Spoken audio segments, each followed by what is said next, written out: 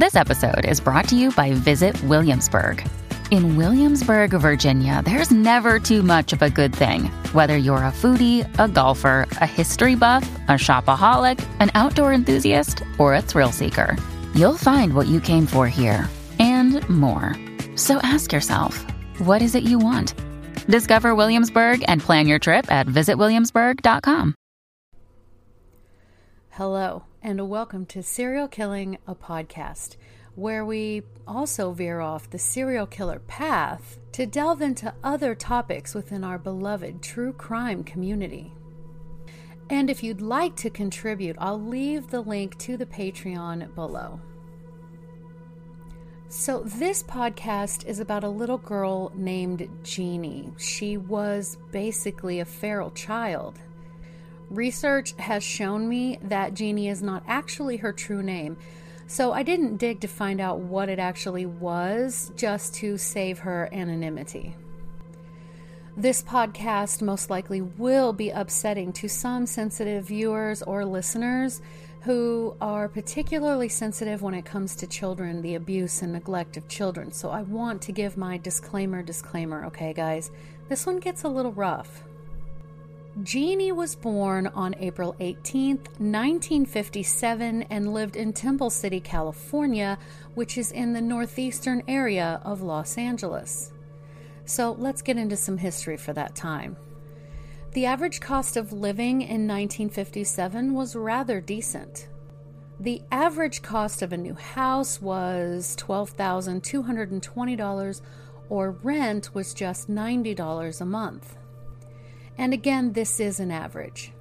Yearly wages were, on average, $4,550 a year, and a gallon of gas was just 24 cents a gallon.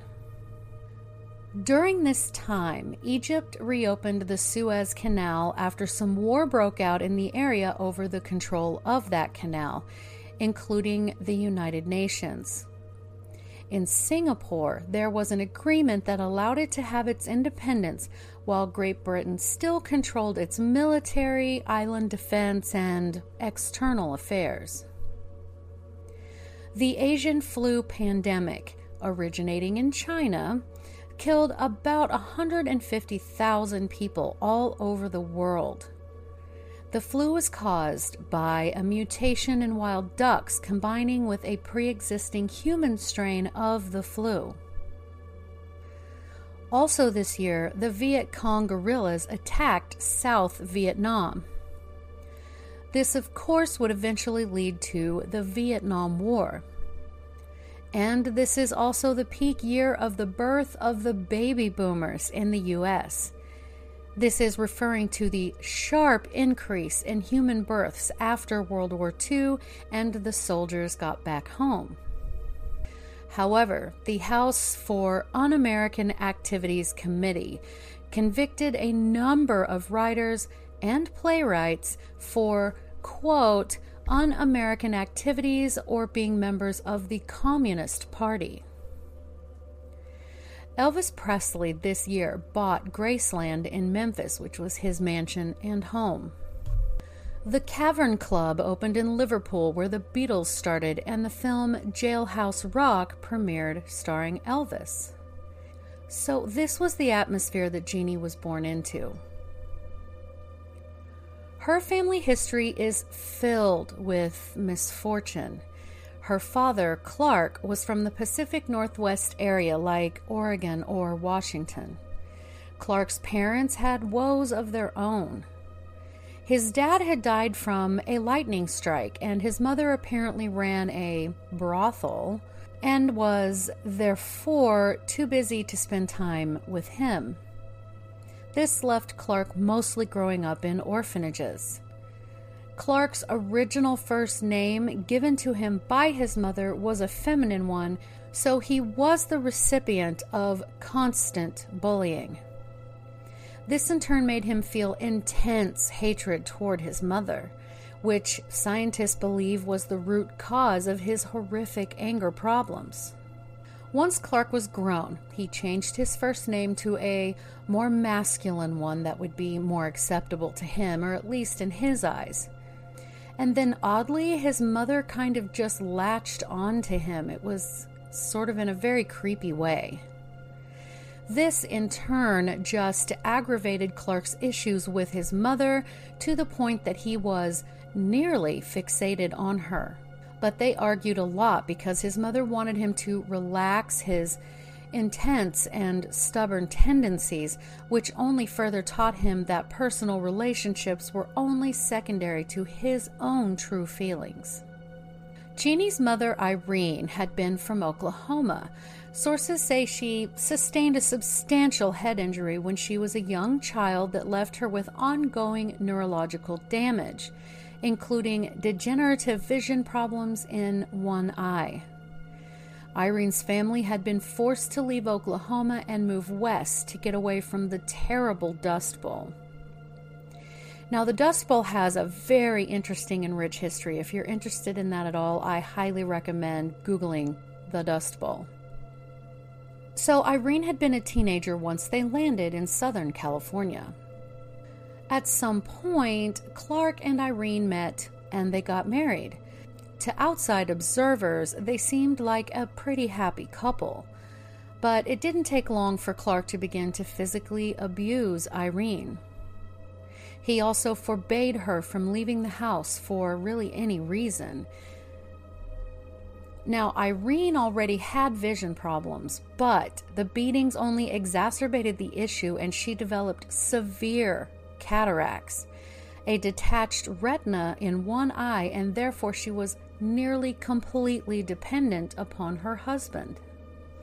And make no mistake, Clark made no bones about not ever wanting to have children. In fact, he hated children. He found them intolerable, noisy, and just awful. But about 5 years after they were married, Irene became pregnant. Clark beat her during the entire pregnancy, and even toward the end of that pregnancy, tried to strangle Eileen to death, but was unsuccessful. But a baby girl was born who was said to be quite healthy. But, as babies do, she began to cry, and this angered Clark greatly. So he placed the infant out in the garage, where she soon developed pneumonia and died at just 10 weeks old. Irene became pregnant again around a year after that, and the baby was born alive, but only survived for 2 days due to an Rh incompatibility, meaning blood types being positive or negative and it not being compatible. But Clark would not tolerate the baby making a sound and demanded Irene keep the baby quiet at all times. This obviously led to, quote, significant physical and linguistic developmental delays, unquote. Once the boy was 4 years old, her mother decided to take the boy with him to try to work with him because she saw some troubling things. She cared for him for several months, but then eventually gave the child back to his parents. Now, during those months, the son had actually made incredible progress. Jeannie was born a year later, when her one surviving older brother was 5 years old. It was at this point that Clark had already begun to isolate the entire family, himself included, from the outside world. When she was born, sources say that she was at the 50th percentile for weight.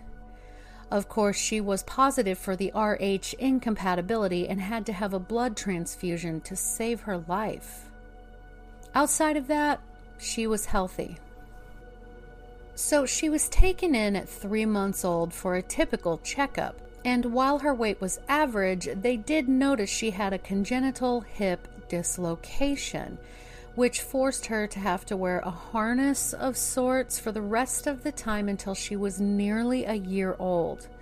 Due to this, of course, it put a pretty decent delay on her ability to start walking.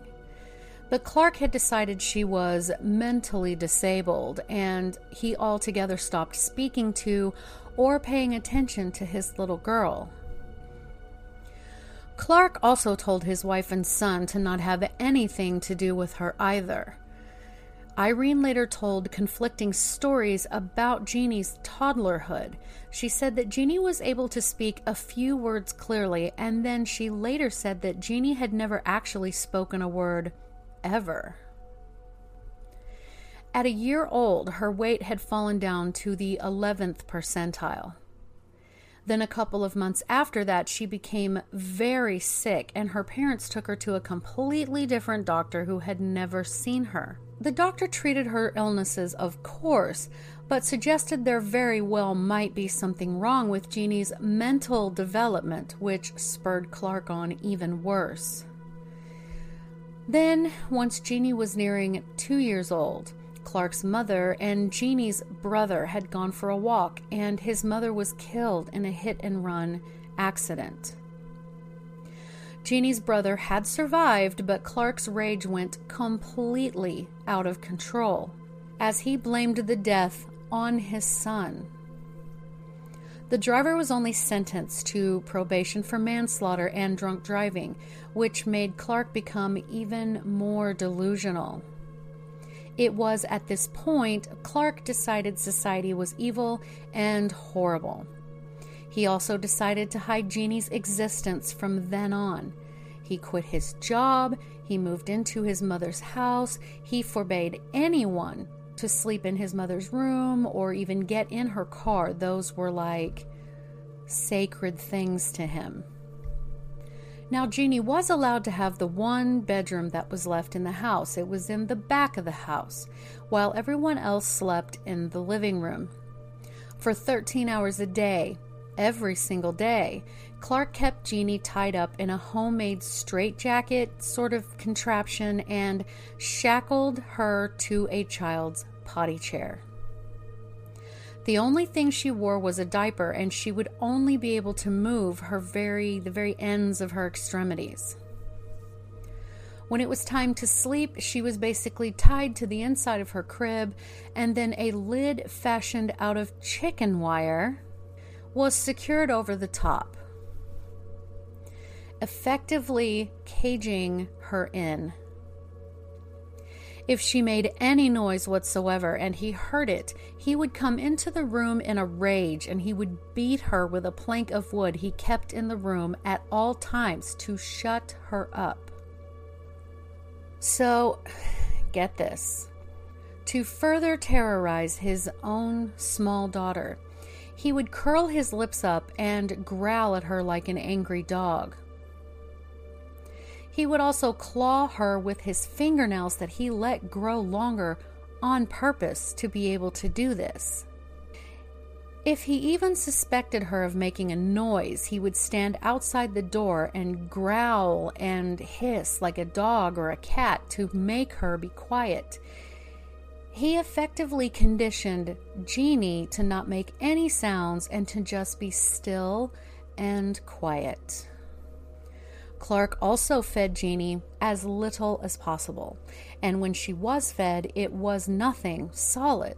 She was fed baby food, cereal, soft-boiled egg on occasion, or other liquids, and he or her brother would shove the helpings into her mouth as fast as they possibly could, which of course would make her choke, so then they would smear the food on her face. Sometimes Clark would allow Irene to see Jeannie, but she was never allowed to actually feed her. Irene did on occasion, though terrified if she tried, she would sneak additional food in to her daughter. And now it wasn't just Jeannie that wasn't allowed to make any noise. Clark would not tolerate any noise on any level, so they didn't listen to the radio, they didn't watch television. And if Irene or her brother accidentally spoke out of turn, Clark would beat them severely. And again, they were not allowed to speak to Jeannie whatsoever. So with no real communication going on or around or within earshot of Jeannie herself, she never was really able to develop any language skills. And she also never really got any level of healthy sunlight. Clark kept her window curtained all the way up with a very dark curtain, letting only a few inches of light peek through from the very top. So as she got older, Clark permitted her to play with things like old spools of thread, plastic food containers, random raincoats that were in her room, and even old TV guides. For years, Clark did not allow anyone in the family to even leave the house. Surprisingly, he did actually permit his son to go to school, but he had to come immediately home, and then his father forced him to show ID to prove that it was really him before he would let his own son back in the house. Oh, and the icing on the cake was that Clark would sit on the couch with his gun in his lap just in case anyone might try to think about crossing him. Literally no one in the neighborhood or anyone else really even knew that Jeannie existed. Now, interestingly, Clark kept a very detailed journal about how he treated his family and how much effort he had put into hiding what he was doing from the world. At this point, Irene was nearly completely blind, but Clark continued to threaten to kill her if she even tried to contact her own parents or even the police. As the children kept aging, Clark forced Jeannie's brother to go into Jeannie's room and beat her himself. Her brother couldn't stand it, and he actually tried to run away from home several times. So, in October of 1970, Jeannie was 13 and a half years old. Clark and Irene had gotten into this horrible fight, and Irene had threatened to leave the house if he did not allow her to at least call her parents. He finally relented, and then he left the house to do some grocery shopping, and that's when Irene grabbed Jeannie and fled from the house. At this point, Jeannie's brother was 18 and had left. So she fled to her parents' house, and then 3 weeks later, she decided to try to get disability benefits due to her vision issues, so that she could have some level of income to try to take care of herself and Jeannie. But due to her really poor vision, she entered the wrong door and wound up going into the social services door that was next to it. The social workers immediately knew that something was terribly wrong. There in front of them hobbled in a stooped-over waif of a little girl who appeared to be about 6 to 7 years old. She was possibly nonverbal autistic. So they called the police. Now, both of Jeannie's parents were arrested, and she became a, quote, ward of the court due to her physical and mental condition, and she was taken to the Children's Hospital in Los Angeles. At the hospital, they discovered that she was incontinent, meaning not able to hold her urine. She could barely chew and swallow food. She was unable to focus her eyes completely. She weighed only 59 pounds, or for the rest of the world, 27 kilos, and she had 2 complete sets of teeth. This is indeed a rare dental condition. And they discovered that she was actually over 13 years old. As the picture of her severe neglect and complete lack of language or social training became more and more clear, they knew they had to do something. And then this story hit the news like a bomb. Reporters went to Clark's house to try to speak to him, or they would approach him as he was being walked into the courthouse to get an interview, asking him why he had locked his daughter away like that. He said, quote, "No comment." Both Clark and Irene were charged with abuse, but Clark decided he was done. So he took his gun and he shot himself, committing suicide. He did leave behind a note that read, quote, "The world will never understand," unquote. And he's right, we don't. Eventually, the charges against Irene were dropped because it was quite clear that between her near complete blindness and the horrific beatings from her husband, she had had really no way to protect her children. She was given counseling from the Children's Hospital as well. Now, the medical staff at the hospital, which consisted mostly of psychiatrists, took over Jeannie's complete care. Initial reports stated that she was, by far, the most severe case of child abuse they had encountered, and the prognosis was not good. She was extremely malnourished and only 4 feet 6 inches tall. The bruising from the restraints apparently took weeks to heal. Her hip sockets were malformed, and she had an undersized rib cage, and she had the bones of an 11-year-old. She did have normal vision, but she just was not able to focus her eyes past 10 feet because that was quite literally the size of the room she'd spent all of her life in. Jeannie was unable to stand up straight. She couldn't fully straighten out her arms or her legs.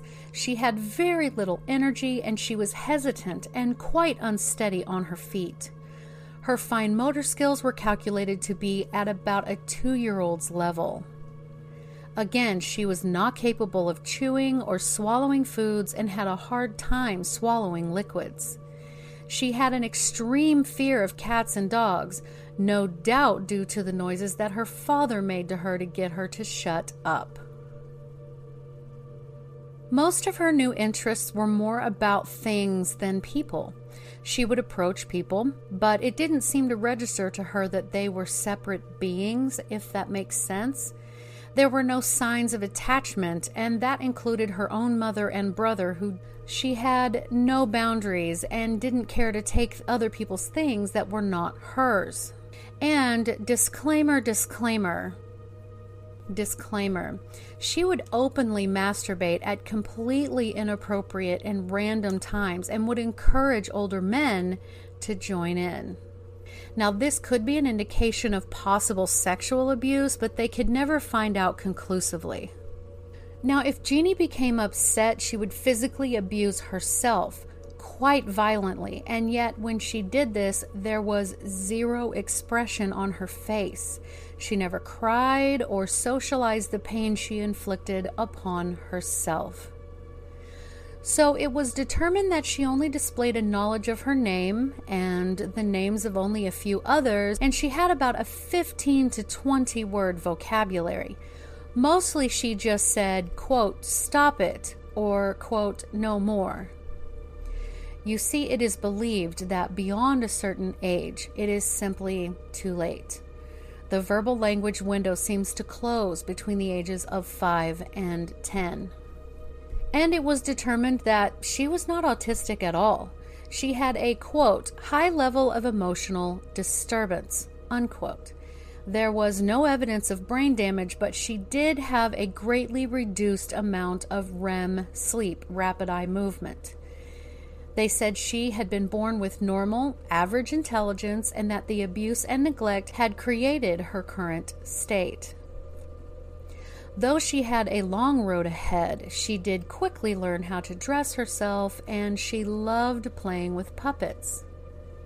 She learned to use the restroom appropriately, but never did stop having accidents. She did quickly begin to hoard possessions, though, and would become highly agitated if anyone touched her things. But ultimately, she would go on to learn actually hundreds of words fairly quickly. She became much more steady on her feet and even learned how to somewhat run. After all the tests were run, audio recordings performed, brain scans filed, most of the interest in her began to fade in the late 1970s. In other words, when the scientists had gotten all the raw data that they could or needed, did come to visit her. She shrank away from any form of physical contact at first. Her behavior was quite antisocial, and she was hard to control. She drooled and spit near constantly, as well as blowing her nose on anything and everything. They were done? Sure, there had been plenty of infighting with regards to who had rights to Jeannie, but once the grant money was gone, that changed. She was moved into an inadequate foster home, but then Irene was able to get custody of Jeannie back once she was 18 years old, but only briefly. Being that she was blind and Jeannie being so special needs, she simply was not equipped with what it would take to take care of someone in her situation. So though Irene didn't want to, she was forced to put Jeannie back into foster care. Not to mention they were forced to live in that same horrid house. Can you imagine that Jeannie would even want to go back there? So then when the foster homes wouldn't work, she would be put into state institutions. It was at this point that she began to regress. Her condition deteriorated. Sources say one place she was put into beat her after she had thrown up, and after that she would never really eat very well, and she lost most of her progress after that. Sent from institution to foster home, back to institution, she was regularly abused and she became completely withdrawn. And let's not forget Jeannie's older brother, right, who also suffered grievously under their father. The life he lived, in his own words, were like a, quote, dead man, and failed his own daughter, who in turn failed her daughters. If Jeannie is still alive, she would be 63 years old now, but no one knows where she is or if she's still alive. So doctors called her, quote, the most profoundly damaged child they had ever seen, unquote. So let's look at that. As we already know, children's reaction to abuse or neglect can have lifelong and even intergenerational impacts, which is what we saw with Jeannie's brother and then his family. Abuse and neglect contribute to the stunted physical development of the child's brain and lead to psychological problems, high-risk behaviors, and so on. The level of underdevelopment depends on the severity of the abuse as well as the age at which it occurs or is stopped. According to childwelfare.gov, the long-term health risks are diabetes, lung disease, malnutrition, vision problems, functional limitations, heart attack, arthritis, back problems, high blood pressure, brain damage, migraine headaches, chronic illness, stroke, bowel disease, chronic fatigue syndrome, and even cancer. The stress related to the abuse and neglect quite literally affects the immune system and the very cells of your body. Child abuse and neglect have also been associated with certain regions of the brain failing to form, function, and grow properly. There is a correlation with actual reduced volume and overall brain size, as well as the connections and communications between the regions of the brain, such as the amygdala. And if you've been with me for any amount of time, you know how important the amygdala is, guys. Whoa. It is key in processing emotions, and then the hippocampus, which is central to learning and memory. The orbitofrontal cortex, which is responsible for reinforce-based decision-making and emotion regulation. That's this part up here. The cerebellum, which helps coordinate motor behavior and executive functioning. And then the corpus callosum, which is responsible for left brain, right brain communication, as well as the process of arousal, emotion, and the higher cognitive abilities. And then we have the attachment and social difficulties.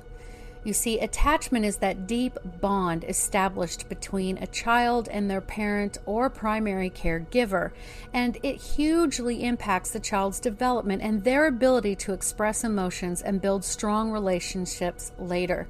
Attachment disorders are all in different podcasts of mine. If you've been listening, you know, you've heard it. Attachment disorders do kind of fall on a spectrum, where the more severe end being the child is unable to establish healthy attachments with anyone. They have difficulty regulating their emotions. They do not trust or feel a sense of self-worth. They can't have people getting close to them, and they lash out in anger for kind of a need of control. They feel unsafe and alone. They may experience difficulty relating to others and are often developmentally delayed.